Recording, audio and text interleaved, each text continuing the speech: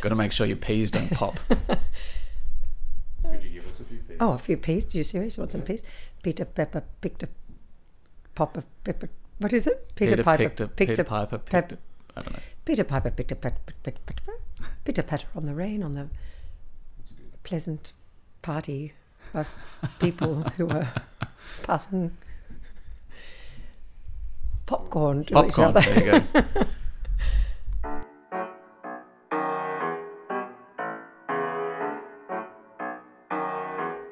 Welcome to another episode of Coming Up Next, Friends. This week's interview is with a woman who's been in the industry for over 35 years. You may know her from her time in the 90s, if you're a 90s kid, on Spellbinder. She's recently been, probably still, is on tour with the musical version of Strictly Ballroom. This week's guest on Coming Up Next is Heather Mitchell. Now, before we get to the interview, I just wanted to take a moment to say thank you to all of those who reached out on Facebook and gave some feedback on things that you'd like to hear in the future. I had a consistent piece of feedback seemed to be about expanding beyond people just in the entertainment industry and understanding why others do what they do, and which timed out well because we had Dr. Paul Harrison, a consumer psychologist, on a few weeks ago. So I will endeavour to be bringing you more of that kind of flavour tied in with my peers and colleagues and people that I'm meeting for the very first time, like Heather, that you're about to hear. So thank you to everyone who did give feedback.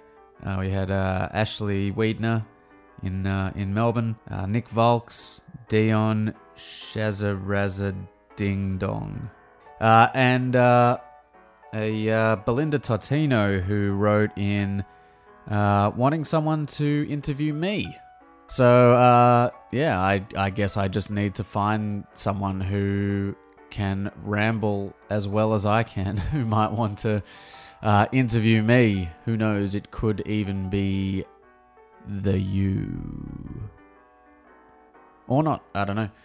But we'll find out. But if you are listening and you think that you've got a great idea to help in the evolution of Coming Up Next, please jump on the Facebook page, which is facebook.com/CUNPODCAST, or you can Twitter me at AAEMARKS,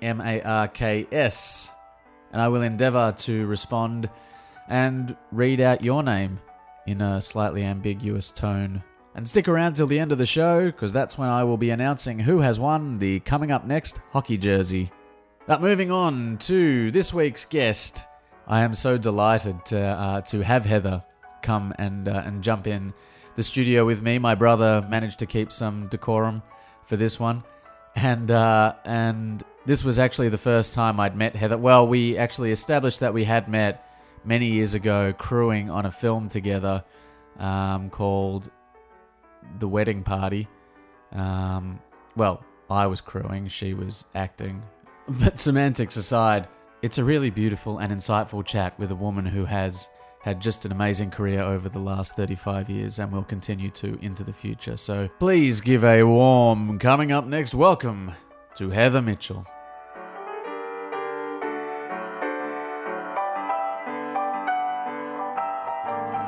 But they do tremendous work. Just amazing. I've said tremendous several times now to describe people. I'll say absolutely a lot, and that'll drive you mad. And we'll settle on magnificent in the middle. Magnificent and stupendous. Yeah. I have to say, just being in Melbourne here, I've only been here, nearly 8 months, but it's wonderful. There's so much fantastic work happening in Melbourne. I think it's wonderful. There is a lot going on. Really. And there's a lot of opportunity. It's not a lot of opportunity, but people are making opportunities. Yeah, I think if you're willing to put in the work for on your own and not wait for the telephone to ring, which is kind of always the way that I've tried to approach work. I mean, I went to film school as an actor wanting to learn how to make films because I was like, if no one's going to give me a job, I'm going to make my own fucking jobs. Yeah. Sorry, I swear a bit on this as well. Funnily enough, I'm okay with swearing. It's okay. Cool.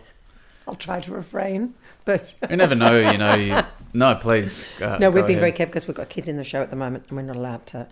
You've got to be very careful, no swearing and no inappropriate language and no inappropriate... We're constantly having to pull yourself up. We're not supposed to touch them either, which is good, but it's hard not to want to hug them sometimes. And There must have been quite an evolution because you've been in that sort of period of 35 years. There would have been such an evolution, even in the way that you can behave around children on set or in a theatrical production. Oh, most definitely. And I think it's a very tender topic, obviously. And I think, thank goodness, there are so many more strict rules around kids now. But it was very different when I think back to the 80s, and not just with children, but just generally on a film set, a very different approach and attitude, and the feeling of people, I think, felt they had an enormous freedom to bring onto a set whatever they needed for the day, really to get them through it. It's kind of like the Wild West. It was a bit, and it was very male-dominated as well. And I think it's a lot healthier now, a lot. And I think it's very, very important, obviously, that children are, looked after and protected. And I was just saying that, on Strictly Ballroom that I'm doing at the moment, there's 8 children, ranging from, I think, around 11 to 14, 15 years old even. I'm not that old, 14. And they're sensational and so professional. And so we really take the lead from them because they've been taught by the people who are looking after them on the set, what is acceptable behaviour and what's not. And so we really, as adults, take the lead from them, and there's a great respect and between us all. It's wonderful. And great affection as well, but the affection is obviously not a physical affection, but a great, respect and love for each other. It's wonderful. In fact, we had a farewell last night to the kids, which was a very emotional night because we're losing the Melbourne kids. And we're going up to Brisbane, and they're just beautiful. It's gorgeous. I'm sitting today joined in the ramble room by... The bedroom. The what? The bedroom. The boudoir of my brother by Heather Mitchell.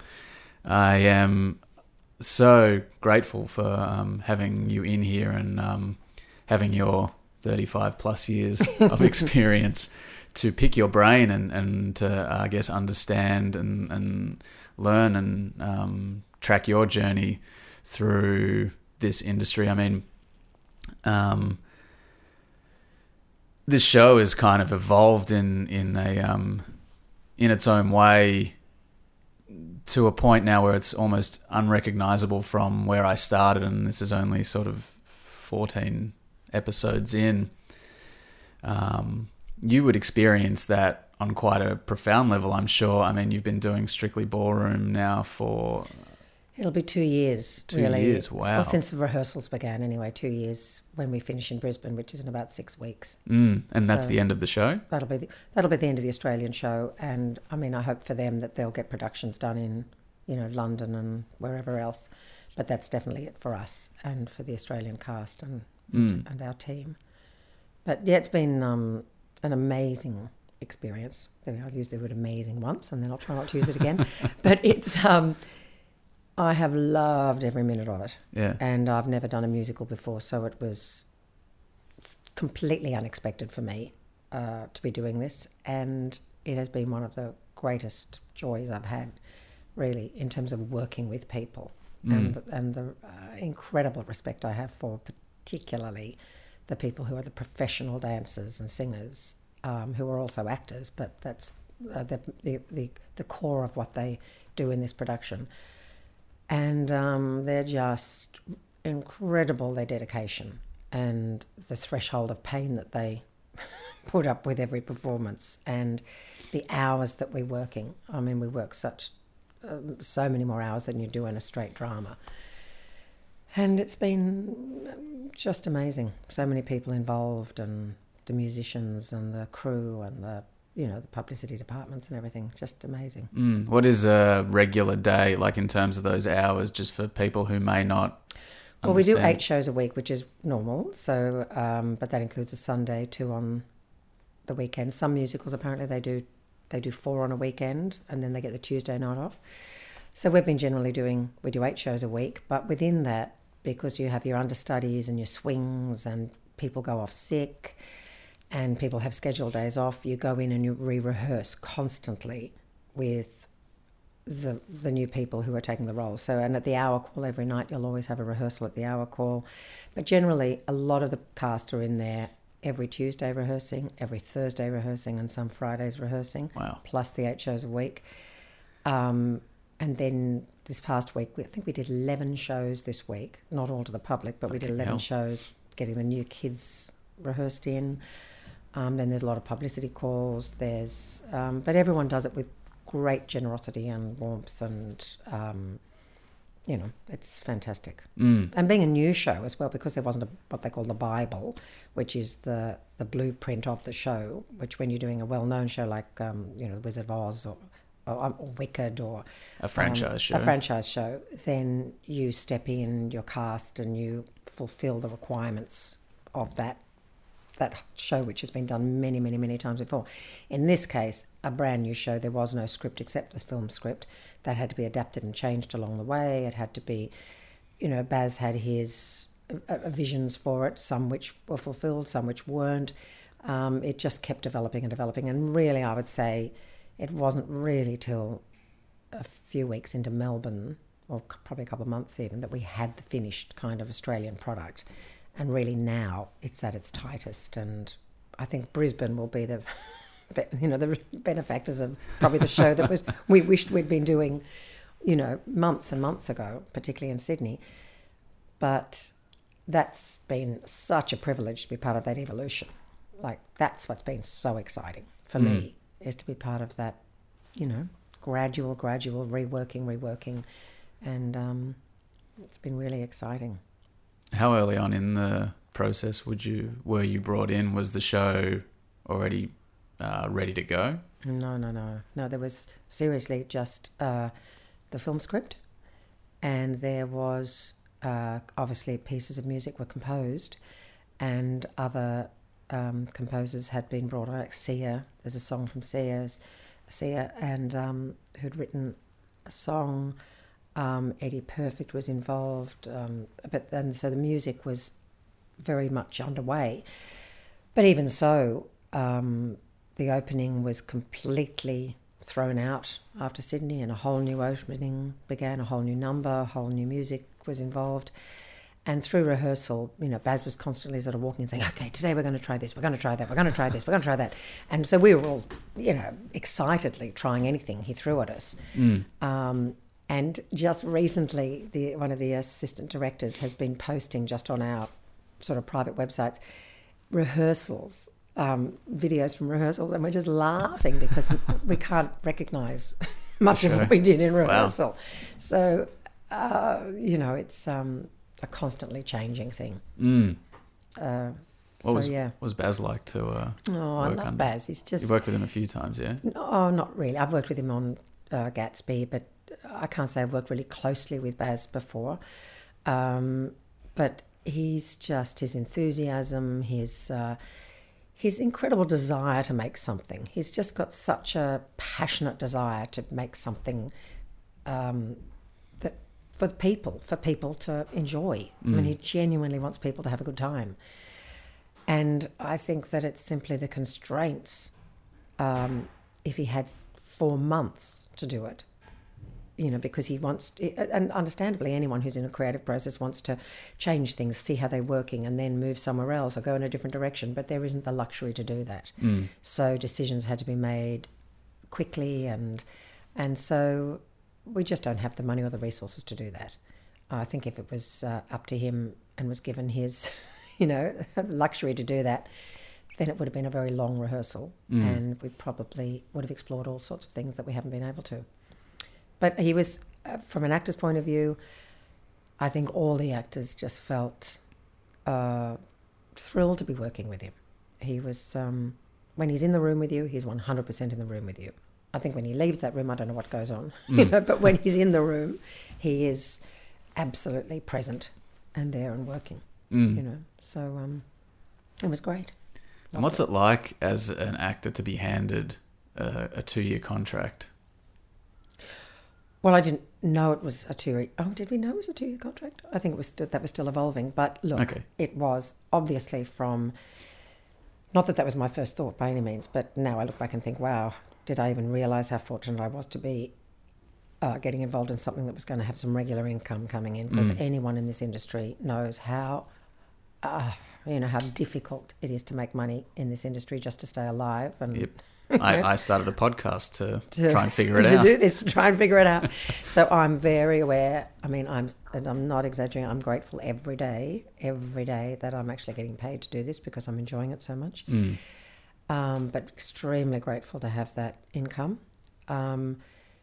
And it's very interesting working with people who work mainly in theatre, in musical theatre, how they're accustomed to getting that. So regularly they go from musical to musical, where they assume that they'll get a reasonable length of a run. And they're, from 3 months ago, they were all beginning to panic. I haven't got anything lined up. I'm thinking, I never even consider that until like 2 weeks, 10 days before the job finishes. Yeah. So, but I understand that now when you're accustomed to that feeling. But no, my initial thing was just thrilled to have that opportunity to explore an area that I have never done before, but also because it's a film that I really loved, and also just really valued and loved the performances in it. And I haven't watched the film since before I went for an audition, and we were, as a cast, were just saying the other day, when we're in Brisbane towards the end of the run, it'd be great to all sit down and watch together. And but you don't want to when you're working on a piece. Could taint your performance or your interpretation. Well, not taint it, but make you feel neurotic that you're not doing as good a job. So, it's always better, I think, to live within the piece and try not to have outward influences once you're in it, of the original piece anyway. Sure. And how have you found, I guess, from an artistic or an expressive point of view, doing this one character for such a long kind of period of time?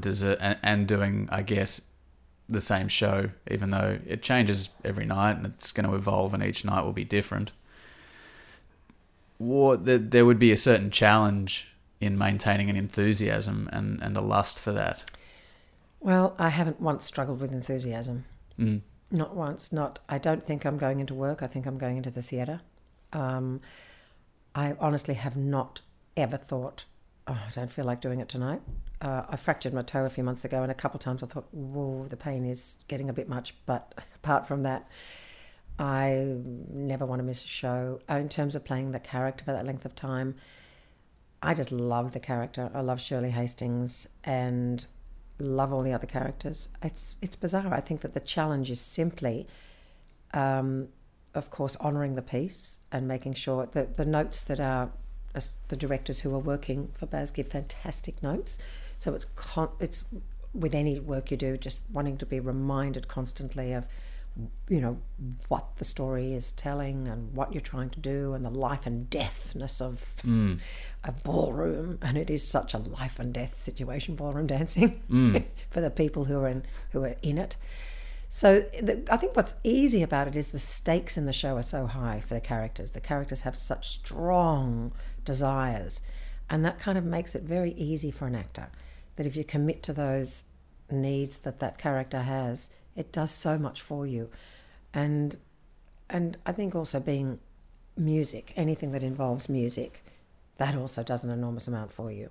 So you really I think the challenge is to remain really present and listening, and all those acting skills which are required anyway, but it is just being absolutely there, never dropping the ball, just keeping it. And it's for the audience. It's always reminding yourself always that it's for the audience. And obviously doing a show which we had a packed house last night, and you do feel by the time you sing Love Is in the Air, the audience are just feeling full of love, and that in itself is just, you just walk out and you can't walk out but feel happy, that even if, I'm sure some people hate it and some people wish it would be over and some people are asleep, there's always people who don't enjoy That's the nature of art. It's the nature of it, and it's fine.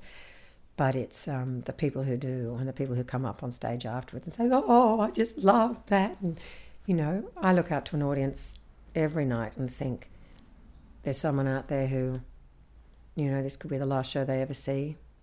Someone who this is the first thing they've ever seen. Someone who's on a date and they want to hope that the person they're sitting with is having a good time. There's someone there with a child or someone, I just always try and imagine who you're spending the night with or who you're going to spend the next few hours with and what you can offer them. That's all. And that makes it easy. Yeah, because then it's never about you.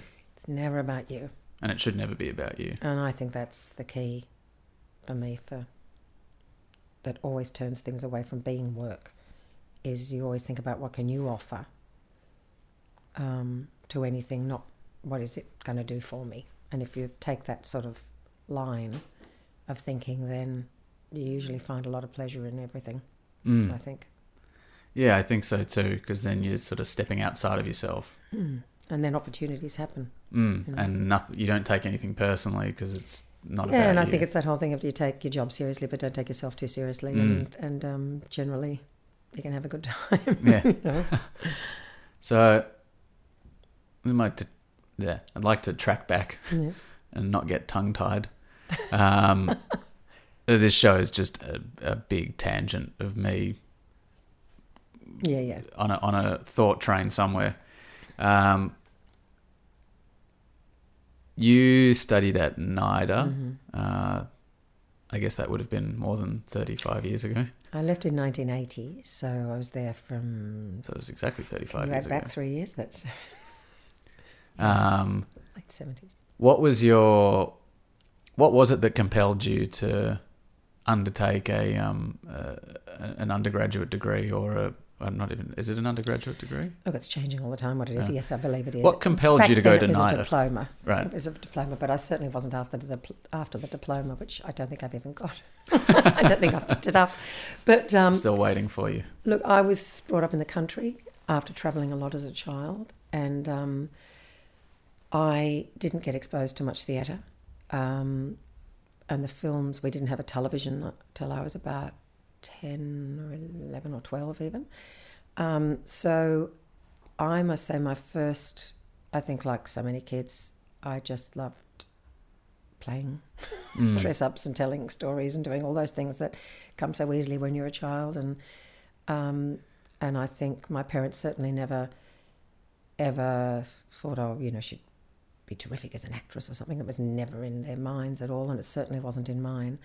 I didn't know that acting was a career. I had no idea. But I remember distinctly my mother becoming involved in a one of those country discussion group things where you could send away to the university, through the University of Sydney, and a box was delivered to our place, and I remember wondering what was in the box, and she opened it. It was all these plays they were studying, American drama of the 50s.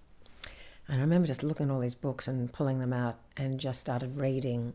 I think the first thing was William Inge's play, Dark at the Top of the Stairs. Oh, yeah. And I read this play and I remember thinking, wow, this is so interesting. And I loved the way it was written, like people were talking rather than as a novel or something. And I thought that was really interesting. And I didn't know that was a script or.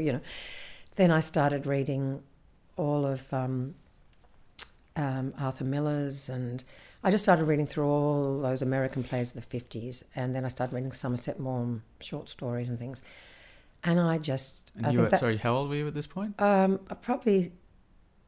don't exaggerate, I think I was about 12 or 13. Wow.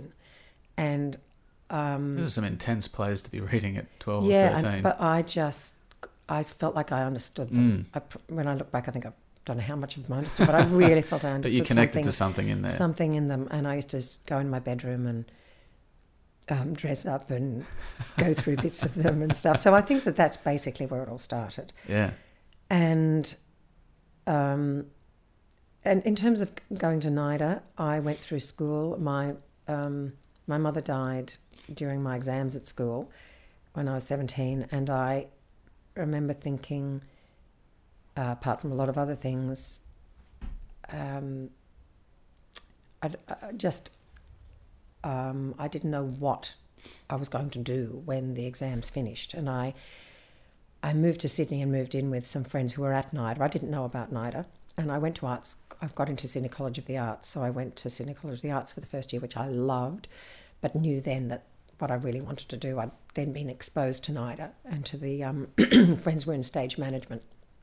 And I'd met actors who they were going through. It was the year of Judy Davis and Mel Gibson, and so I met... Just a couple of... yes, that was an amazing year, and Robert Grubb. And so I met those people and just thought, I want to do what they're doing. And so that's really how I got introduced to NIDA, and then auditioned and felt sure I'd get in. Like, just didn't question that I wouldn't. I didn't realise it was competitive. I had no idea it was competitive, so I think I went in quite fearless, and I got in, and so then began. And it wasn't really till I even left in third year that I realised it was a profession you could work in. I thought it was just something I was lucky enough to be doing, you know. Huh. And I still find it amazing that, you know, not amazing. It is a profession, and I wish it was taken more seriously. I wish people did recognise it as not only a valid profession, but a really important profession, and that people should be paid well for it as well, because majority of people need entertainment and want it, and are eating it, are just like devouring it, and then there's never enough of it. And I think it's just so important. No, I agree. And there's more and more and more co-ops, brilliant work being done. I mean, I've just seen the production companies, not that, I mean, they do get paid a certain amount, but and I mean, I've seen quite a few things in Melbourne, not as much as I'd like to, but I know so many companies are working, and I'm not just talking theatre, but, you know, web series that are being made, and all the work that people are doing, brilliant work, some incredible work, and no one's being able to make money out of it at all. Yeah, I know And that. it's trick. It's devastating. So people with lots of money, if you're listening, invest in entertainment. So just going back to your personal journey, do you remember the first time that you did entertain or put on the acting kind of jacket, if you like? My mother, when she'd have friends over, and particularly when she was very sick for about 10 years, and girlfriends of hers would come over, and I would entertain them. And I think I did it out of wanting to make my mother happy. Yeah. But I would particularly play elderly women and women with accent like Hungarians, and they'd come in serving tea. And I think that was when they appreciated so much. I got so much goodwill from these women, from me sort of entering into this playful world with them. And I think as a child, you know, that was when I was younger. And so then, of course, you know, it's the obvious stuff, I guess, of doing plays at school and getting enormous satisfaction from doing that on many levels, you know, of primarily it was something that I felt at school. At last I found something that I was passionate about and that I was allowed to do. There were only about 4 of us at the school. It was a country school, only about 4 of us who wanted to do drama. So one fabulous teacher kept letting us put on shows and get up at assembly and do things at assembly and all those things that kids at school get to do. But so I just always knew that that's what made me happy. Like, that's what made me feel really fulfilled and satisfied. But I didn't entertain that it was a career that you got an agent and you got a career, and that it was... it took me years to understand that concept. What was it, do you think, that really dropped that in for you, where you went, oh, fuck, I've been doing this for a while and I can make a living doing it? Well, I was very fortunate that when I left NIDA, Bill Shanahan, who was a very wonderful, wonderful agent, took me on. And it was more things he would say to me and encourage me. And I remember it was one day he said to me, there was a casting agent in Sydney. There were only about 2 back then, 2 casting agents. And so she was a very well-known one. And he said to me, look, I've been putting you up for a lot of films and she won't see you. Why, have you got a problem with this? Have you had a history with this woman? I said, I don't even know who she is. I've never met her. I was in my 20s, early 20s. He said, look, I think you should go and meet with her and see if you've got a problem. So I said, okay. So I went in and I met with her, and she was terribly nice to me. And I thought, well, why would we have a problem? And then eventually I said, look, Bill just thought I should meet you in case we have a problem because you're not seeing me for anything. And she said, oh, no, darling, no, well, that's because you don't have it. And I said, oh, I'm sorry. And she said, well, you don't have it, so you won't ever get any work in film. Oh, you're fine on stage, but if you don't have it, you won't get anywhere. And I just remember walking out and sort of feeling more confused than anything and wondering what it was, and then went on this sort of quest to find out what it was and trying to think out which actors had it and which didn't have it. And it shook me for a little while, thinking I'm obviously missing something. But it was a dawning process of, oh, this is a highly competitive field. And if you don't have this special thing, then you're not going to be in it. And I spoke to Bill about it, and he just laughed and said, that's it. Whatever that it is has nothing to do with whether you... It took me a while to talk to him about it, actually. But that's rubbish, he sort of said. And but she still wouldn't see me for anything because I didn't have it. But and I look back and I just think, wow, I got quite affected by that. And it was a good lesson for me because it made me reflect a bit, analyse a bit, look at other people's work, try and work out what that thing is. And I just thought, in my mind, I think what she was talking about that was that X factor, that thing that casting agents believe that they have the insight and the third eye to be able to discover people who have this quality. Now, there are definitely, I would say, some actors who, when you watch them, they do have some sort of luminous quality like that does transcend things, and that's what that it is, I guess. And but it certainly, in the end, didn't daunt me, thinking, well, I may not have that quality, but I must have other qualities that will mean I can have a career working. So I sort of shook that off fairly quickly and sort of went, I'll admire those people for having that quality, but we can't all have that quality. And there are many other qualities to have, you know, that are... It's such an esoteric thing as well, It was really. strange, but it did... I think that's the time that did make me think, this is a career, and that's how other people perceive it. And I realised then that it was a machine like any other business, and that people who see or view themselves anyway as being powerful in that machine are dictating who gets the work and who doesn't. And that was a bit of an eye-opener for me, because I just thought, if you want to work, you'll get work. You know, I was very naive. And you did. Well, I did, but I haven't always. Like, there's always been periods where you're not working. But, I mean, of all the guests that I've had on here, certainly doing some research on you and looking at your IMDb profile, for example, you've managed to work most years fairly consistently. I'm sure there have been gaps where you've felt uneasy or wondered or had those existential crises that we all go through. But from someone being told that you don't have it to then build up the body of work that you have, it's sort of almost like a big middle finger to that concept even.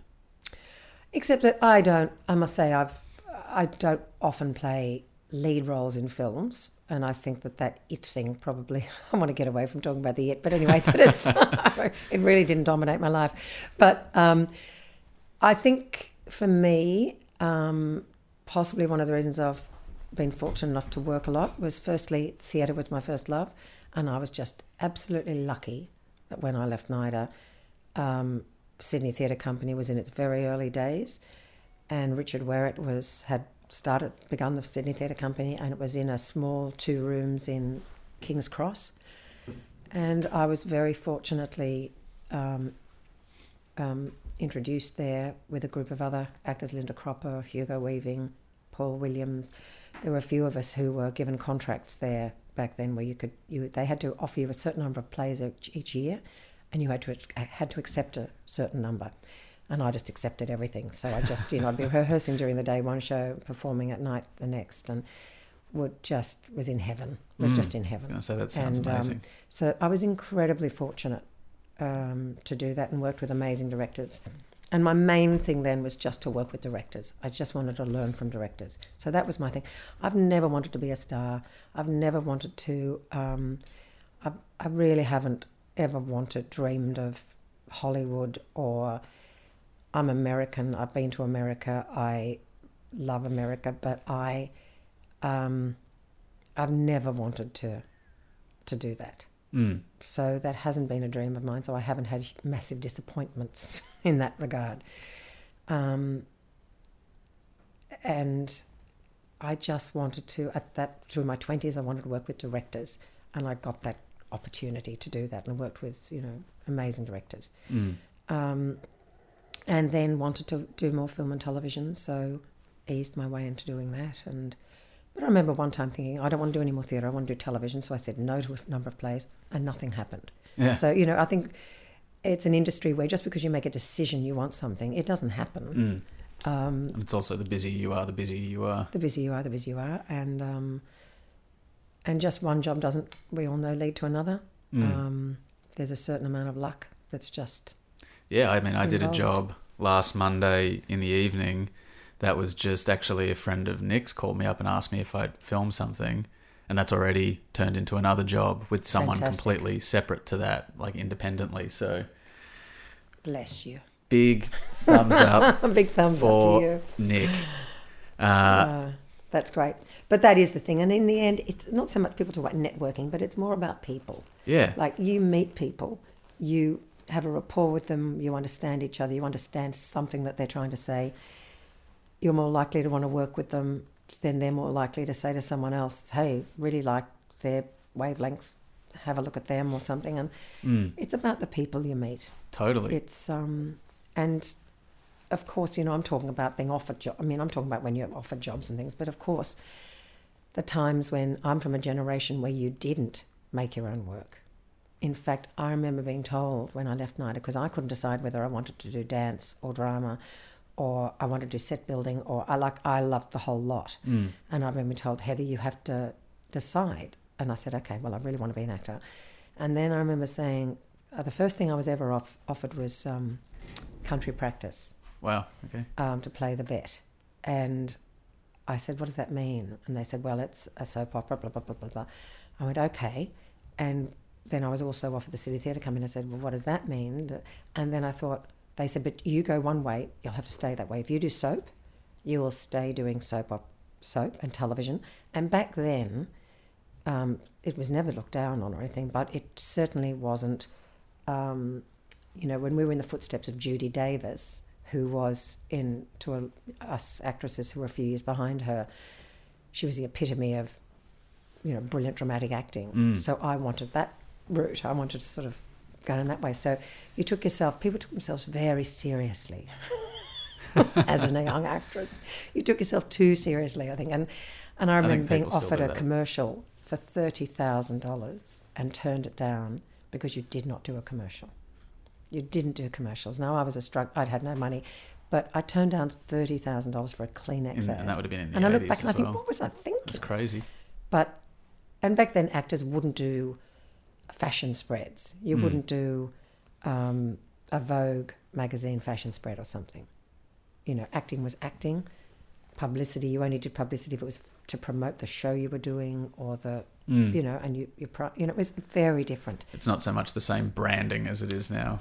No, and I think, well, thank goodness too, because I just think it frees it up for everybody now. And I certainly was never encouraged. I wish I had been encouraged to, or given that liberty to sort of think, I'll make my own work or I'll write something. So it's only now in my 50s that I'm feeling like I'm starting to write. But it's taken me all that time to feel that, yeah, I can do that. I've got something I could write and I could say, even though I'm not a writer. I don't see why I can't. And, so it's, I think it's so much healthier now, although it's harder, probably, but it's healthier. Certainly difficult at times. It's difficult. And look, it wasn't easy back then. Look, there were plenty of actors who, a lot of people, very few people I went through NIDA with are still in the industry.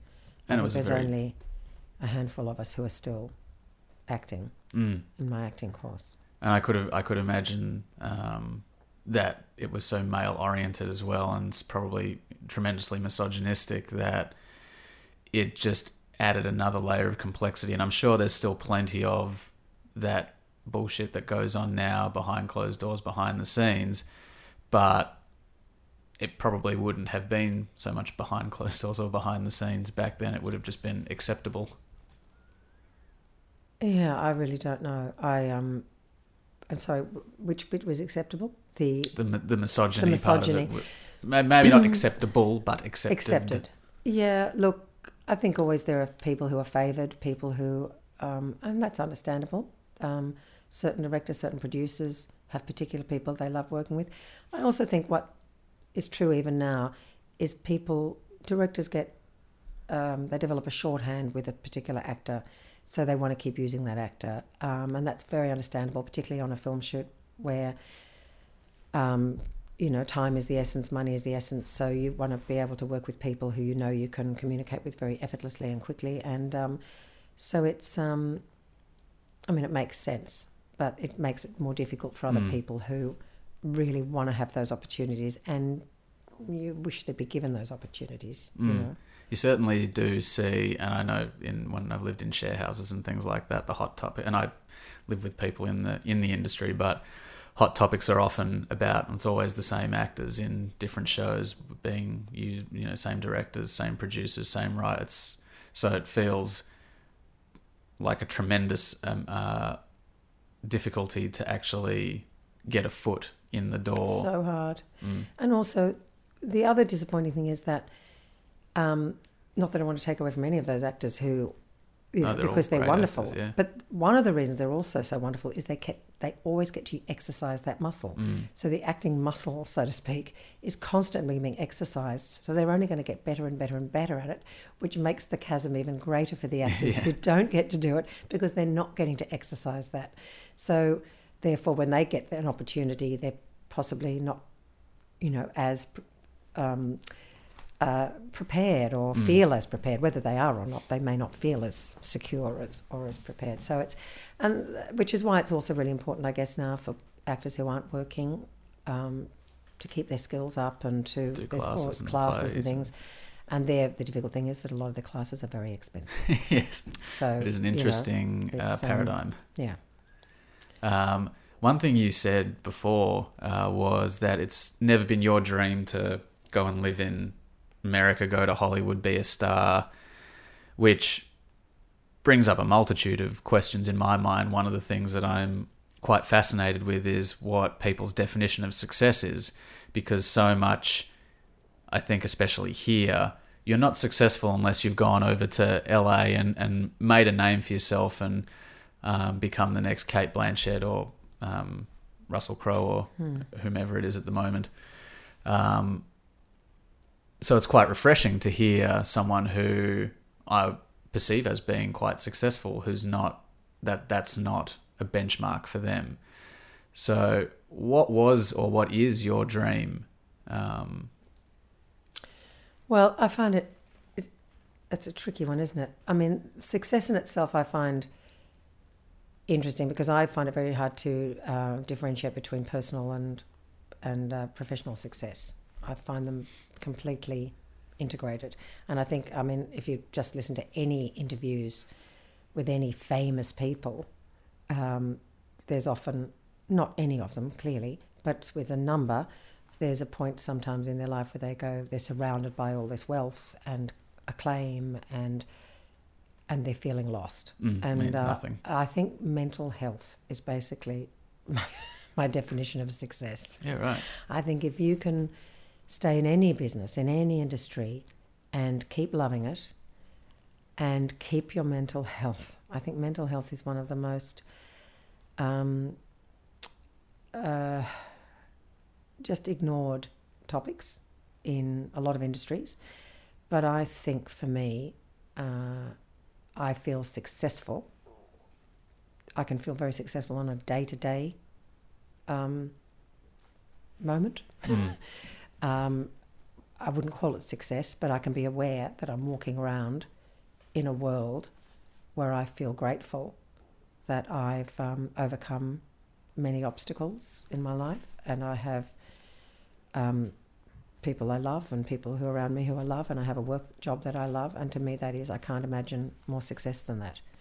But in terms of professional success, of course it's nice to be, everyone, loves to be acknowledged publicly. People love to be acknowledged by their friends, but along with that, it's never that simple, because even public acknowledgement comes with criticism, comes with people's personal views of that, comes with, and if you don't think that, then you're completely narcissistic. I think so. I think that for me, that wasn't quite your question, was it? What do I dream of? Look, at my age, I'm nearly 57, and I think my dream, I would love to have a holiday with my family somewhere. My dream is I've never had a family holiday. I've got 2 boys, but I've never been overseas with them, or, I would love that. That's a dream of mine. A dream of mine is, I have a lot of dreams for them in terms of them, having fulfilling lives. But for me personally, I love work. I love working, and my dream, I suppose, is to keep working, but to work on things which I think challenge me in great ways. And I think the greatest challenges always are. There was a book called, I'm jumping all over the place here, but a book called The Tree of Man. When I was growing up, it was made by Time Life magazine, and it was just journalist photographs, black and white photographs, ranging from the 1920s right through to back then, which was the 70s. And there were all those Time Life photos, and they were just amazing faces of people, from Nebraska to China, and women giving birth, and people landing on outer space places, And I just remember thinking, if I can somehow gain insights into some of those sorts of lives, and have the opportunity to try and play some of those people, try and invest in discovering how they think and how they might feel, and that is kind of success to me. And if I can do that either in a structured way or a non-structured way, and if some people, I can share that with people, whether it's in a tiny audience of a couple of people or a large audience, and that I don't tell them how to think or feel, but they start to think or feel, then that to me is, does that sound wanky? No, but that to me is kind of great. A feeling of success. And then the beautiful thing then is that you can walk off stage and feel successful, or you can go home afterwards, or you can get up in the morning and feel successful, so success can be very close and not a distant thing. And I think often we think of success as something we're aiming for, something that if only we could experience it. And that might sound a bit too humble, but it is how I feel. That sounds very sincere. And I mean, last year it was a great honour, awarded an award for Strictly Ballroom, and I got up and I accepted the award, and I remember thinking afterwards, I said, this is a weird feeling. It wasn't what I was imagining the feeling. I've won some other awards, and it's been a nice sort of acknowledgement, but it wasn't the feeling that I was expecting. And I realised the feeling of doing the show is so much greater than getting an award for it. And I was very appreciative for it, but didn't get the high that I get from doing the show. So maybe I should investigate that. Maybe I'm being not accepting something there. But anyway. I'm just trying to track with you, and it feels to me like this idea of affecting people and of creating a community or a commonality of experience is something that's quite important for you. I think so. I think that's absolutely right. I think you're right, and I think that's any job I do. I love to ensure that the cast, in particular, find ways to bring us together. If I feel that there's people being left out or people, I do try actively to try and make sure that there's a community. And for me, I think, look, if I wasn't acting, I think I would love to have become a psychologist or something. So I think I'm really in terms of acting, more interested in. Maybe it's that box of books that I opened was what interested me was Pandora's box of books. How people lived in another culture to mine, and how they spoke differently, and how they the things that made them upset, and what was important, and that sort of interests me. What? Are you a religious person at all?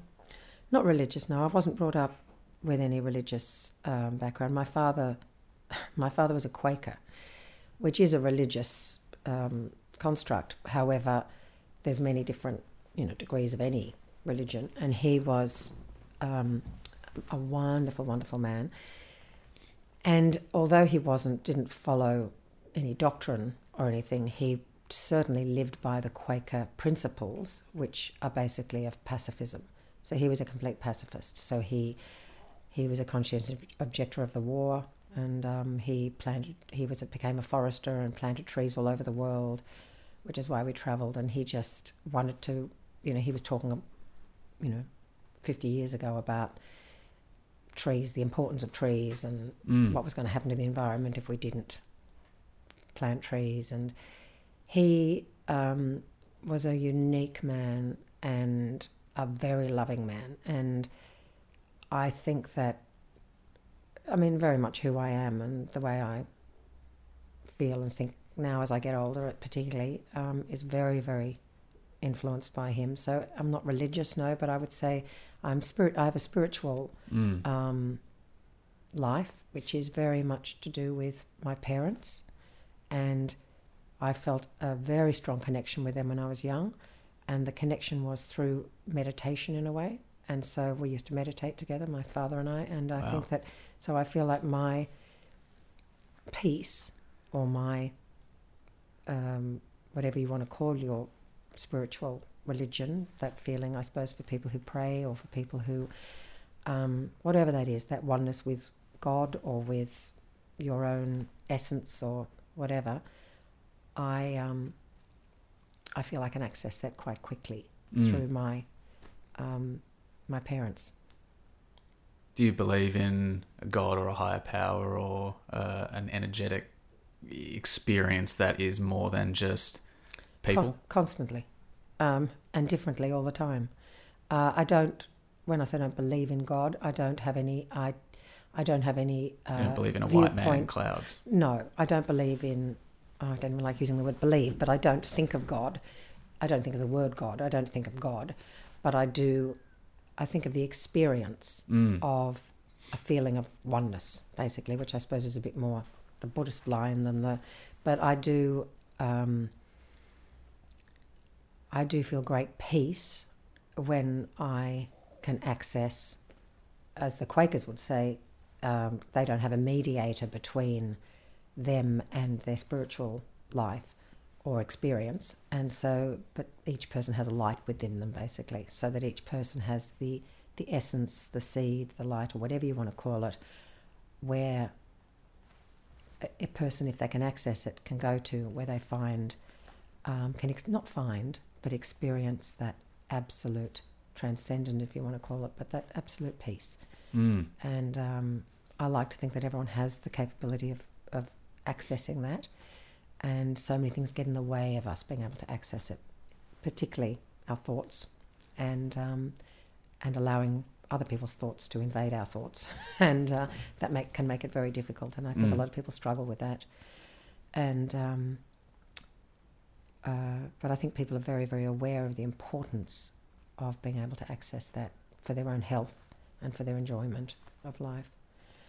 I remember distinctly I had breast cancer about, it was 10 years ago now, and the prognosis wasn't great, and I had 2 very small children, and people would look at me with great concern, and people would tell you their stories about, oh, my sister died, or my, and it was such an onslaught of other people's fears and other people's desires to help and other people's, and I remember then quite clearly thinking, everyone is so well-meaning, but if you allow them, their thoughts, to invade yours, then there's not much chance of healing, So it was very much a learning to accept but protect at the same time. And that was a great thing to learn. That was actually really helpful, and then not taking on other people's energy. And that was, and I think, if I hadn't experienced breast cancer, I may not have experienced that. So that was great. And I remember also when I was having radiation, looking at the machine and thinking, I'll just look at the machine and observe the machine and think about just stay present and be there.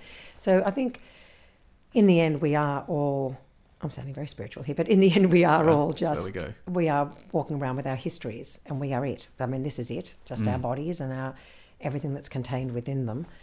And we can't often control, and rarely can we control necessarily the things that happen to us, but we can really only control the way we respond to them and the way we react to them. So, and I think that's something that I now am conscious of. No matter what happens in my life, I try and think, okay, this is the situation, this is what's happening, how am I responding to it?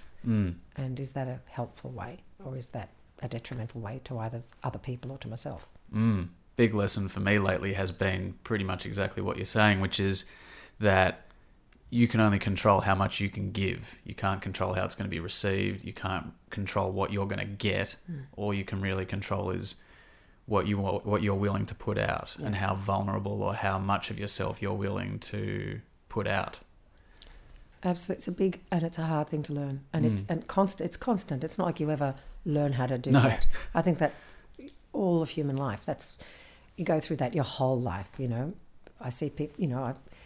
Doesn't matter how old you are. That's the thing that I always find it interesting when people say, just be truthful. Be truthful.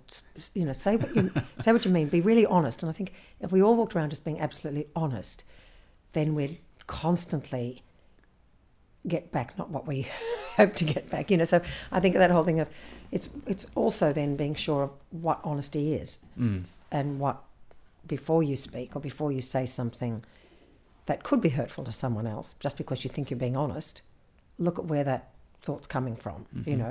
Just because you think it's honest in that moment and that instant, it may not be if you stop and think about it. So and it's also, are you acting from that place of fear that you're talking about before? Exactly.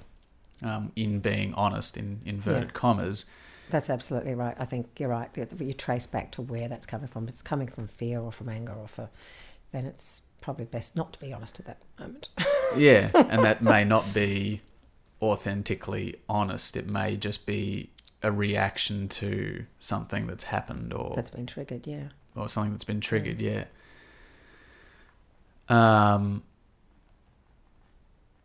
What do you think the meaning of all this is? Then we've kind of gone from this idea of community and really affecting people, and you can kind of, I guess, I kind of get a flavour of how that fits in now, like understanding a bit more about your family and a sort of perpetual motion of travelling around with your parents. What do you think? What do you think the meaning of all of this life? Of life is? I have no idea.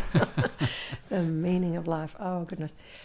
Oh look, I don't know what the meaning of life is. I've got no idea. But I think that it's a word, obviously, which is become, used a lot at the moment. I mean, a few words which are people being their authentic self. The word authentic's being used a lot, and the word compassion starts to become very prevalent at the moment. But they're two very, actually, before they sort of get bastardized, they're actually really wonderful words. And what goes behind those words. And I think for individuals to, no matter what you do, to feel that you're being authentic to yourself is obviously a wonderful feeling for people individually. And I think that compassion, in the end, compassion for yourself first is probably essential in the meaning of life. Like, if you can't find compassion for yourself, then it's very difficult for people to find it for other people. And compassion's obviously a big word, what that means, but I think basically in the end the meaning of it all is, in amongst all the millions of things we want to do and achieve and the people we want to have relationships with, the people who we want to help, the people we want to, never see again, the people, all those things that make up our life. I think in the end it is right to the very end, being compassionate towards yourself and towards other people. I think you get an enormous amount back if you try and do those two things, even for a second, even for a moment, and be as present as you can, really. I had a little situation the other day. I was asked if I'd do some work with some people who are working in the corporate field and just to help them with confidence. And I'd never done anything like this before, and I was working with this lovely young woman, and she was finding it difficult to recall occasions at work where she felt any joy with her work. So because we couldn't find it internally, I said, okay, well, let's look around this room and see if you can find anything in this room that you haven't really looked at before, and we'll go and look at it. I said, sometimes you can find joy through wonderment and looking out rather than in. If you can't find it in, let's look out. So we walked around the room. It was a board room with a big table and chairs, and there was a water cooler and a pot plant. And she said, I don't think I've ever really looked at that pot plant before. And I said, okay, let's go and have a look at it. It was a fern, and I said, just look at don't judge it, just look at it. And we looked at the fronds and we looked at the colours, and then I said, now I want you to find something else in the room that has a relationship to this fern. And she looked around and she sort of didn't quite know what to say. And then I said, and I looked at her, and I'd been looking at her for a couple of hours, but didn't realise she was wearing a jersey sort of jumper cardigan thing with little flowers on it, and in between each flower was a fern frond. Huh. And I said to her, just look at your shoulder. And she looked down, and we were in a bare room really, except for this and these two ferns, and I can't tell you how excited we both were. It was like magic had happened, and I went, oh my God, there's a fern on your shoulder. And she just couldn't believe it either. And we were just like so excited. And I said, wow, look, that's pretty amazing that there's a fern on your clothes, and there's also a fern there. But I said, that's the power of actually looking, because, if you look anywhere and really look without judgment, you will eventually find something else that relates to it. Because in the end, we all relate to different things. And just like if you spend enough time listening to a person, you'll find something you relate to. Just as we're talking, so much of what you've said, I feel like, oh, yes, I understand. I get that. I get likewise. that, So I think in the meaning of it all, yes, compassion, but it's also being, and not trying to be, but just being sometimes is probably one of the best things you can do in amongst it all, is to stop and just look. And I try and exercise that when I'm on the tram, or I'll just look at faces and not even wonder too much about the person, just look at them and then try and find a relationship that someone else has with that person. Not a complex one, just even the colour of the eyes or the way the hair's. And then I go back and look at them again and go, wow, I wonder what they've done in their life. I find I can never be bored or not without something to, wonder about. So I do think that wonderment, when people can't find, particularly when you're out of work, when you can't find work and you can't find the motivation to create something like you have and what you're doing, and if you don't know what you're good at and you can't find it, just start looking. Just start looking even around your room. Start looking about, and through that you discover, I think, look through your drawers, and then you start to see the things that we take for granted. You go, oh, I'm the sort of person who collects blue jumpers, or that's interesting. Well, I didn't know that about me. Or you start to discover things about yourself and say, okay, well, what could I do with this knowledge about myself? What could I do? What could I do? So you start thinking creatively rather than thinking, I've got to sit down and write a script, or I've got to come up with an idea for something. Look at what is in your world, and discover that becomes your authentic way of then creating something. Not adopting someone else's, but I just look around this room and there's so much, the music and all the blanket sticky tape to the wall, and the blanket sticky tape. Well, that in itself is kind of interesting. So cubby houses and all sorts of things come to mind. But I think that we do spend a lot of time now on our phones, and I was at a meeting at the school the other day, and they were talking about studying for exams and saying, very seriously saying now we know a lot of kids cannot be without holding their phones, and it's very important if you want to study, you've got to put your phone down, and a lot of kids cannot go for more than 5 minutes without picking it up and checking and checking and checking. So they were teaching us as parents how to help our children get weaned off their phone for study, and how you've got to put the phone a little bit further away on the table, a little bit further away on the table, eventually take it out of the room, bring it back in, take it out of the room, bring it back in. And I thought this can't be true, but apparently it is. That's insanity. And it's kids in strollers now are on their prams. They've, for a while there it was just the coffee cups that the parents had on their strollers, and now it's got an iPad holder. And there was a child recently in a doctor's surgery, and there was a fish tank, and it was a toddler, and ran up to have a look at the fish in the fish tank, and after it had a good look at the fish swimming around, tried to swipe the glass as if wanting to change the scenery, and which I thought was amazing. But how absurd. But I think it's really obviously important to have balance. But the amazing tools we've got. But if we rely on technology, but it creates we will disconnect. never be satisfied if we rely. It will change so much faster than we can. Yeah. And so we really need to balance our skills of observation and just being in life, balanced with being in, because that does involve a very different, looking at a screen involves a very different sort of process. You're a human being, not a human doing. Yeah. There's places. We're very busy doing. Yeah. But it all just comes back to mental health, I think. I just think. Well, compassion for yourself, yeah, as you were saying, and maintaining a sense of wonder and seeing the magic, not losing that fearlessness and that childlike wonder. And particularly as you're getting older, like I'm getting, heading towards 60, and I don't mind getting older. I'm not afraid of it.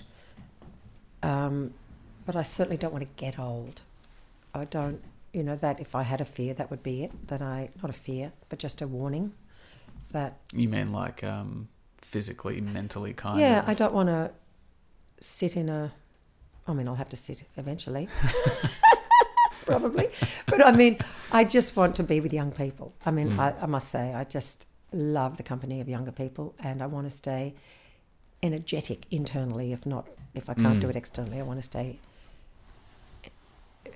connected and energetic. Find out what the magic potion that Mick Jagger is oh my God. drinking. Yes, well, I'm sure it's more than one potion. No. And it's probably not just drinking it.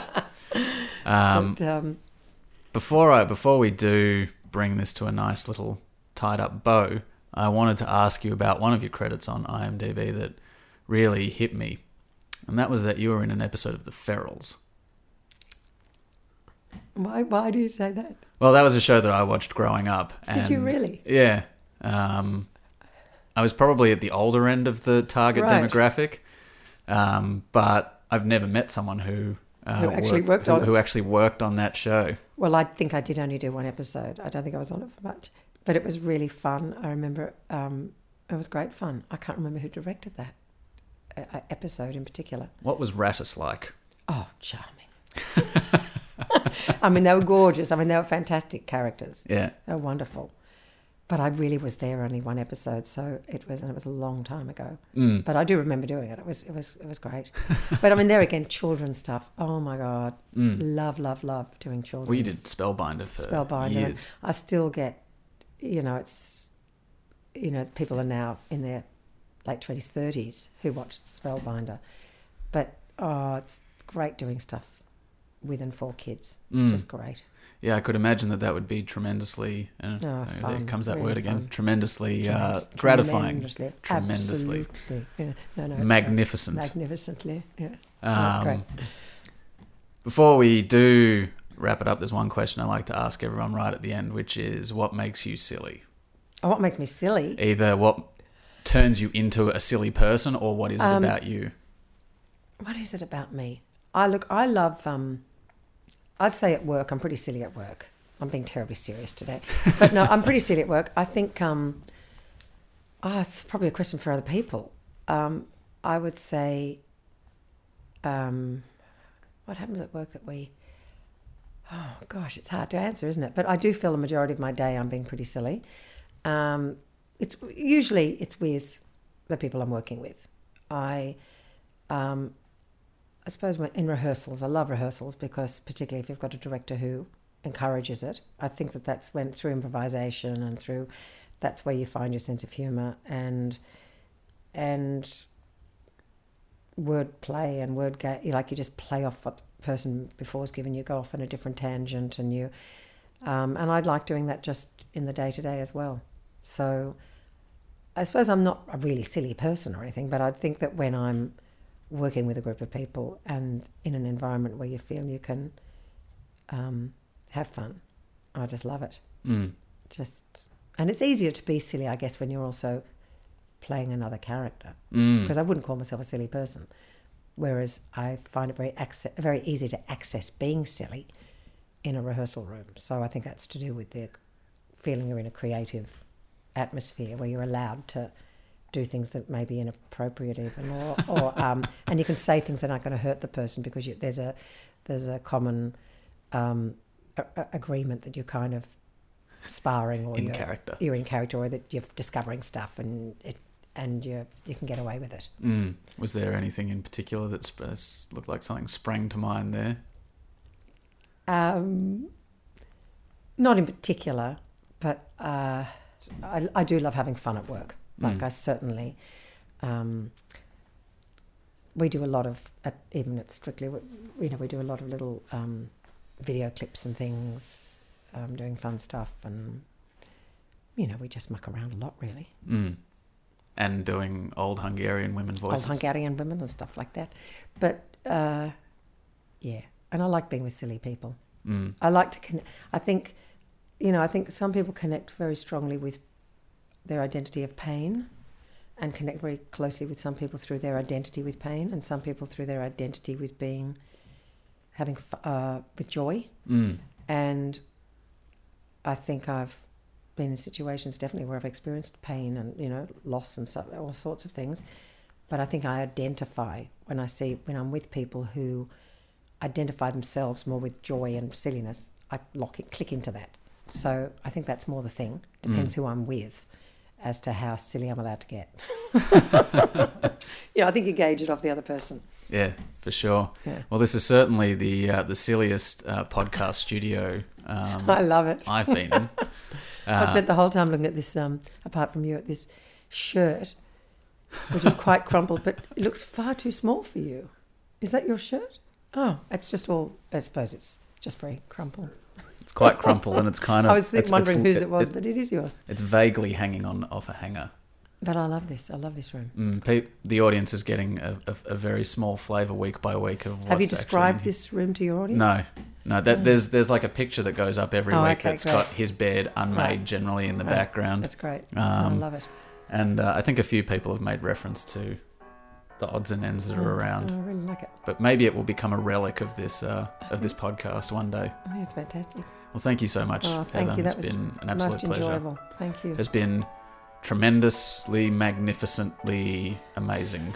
Stupendous. Stupendous. I've loved every minute. Thank you so much. Thank you. Well, what an absolute delight that interview was. Thank you so much, Heather, for truncating your 35-year career into a 1-hour ramble with me. It certainly means a lot to have someone of your magnitude supporting my podcast. So thank you. And now on to the competition. The first ever Coming Up Next competition. The inaugural Coming Up Next competition winner of the Coming Up Next hockey jersey for sharing my interview with Samuel Johnson. The winner is Tony Adams.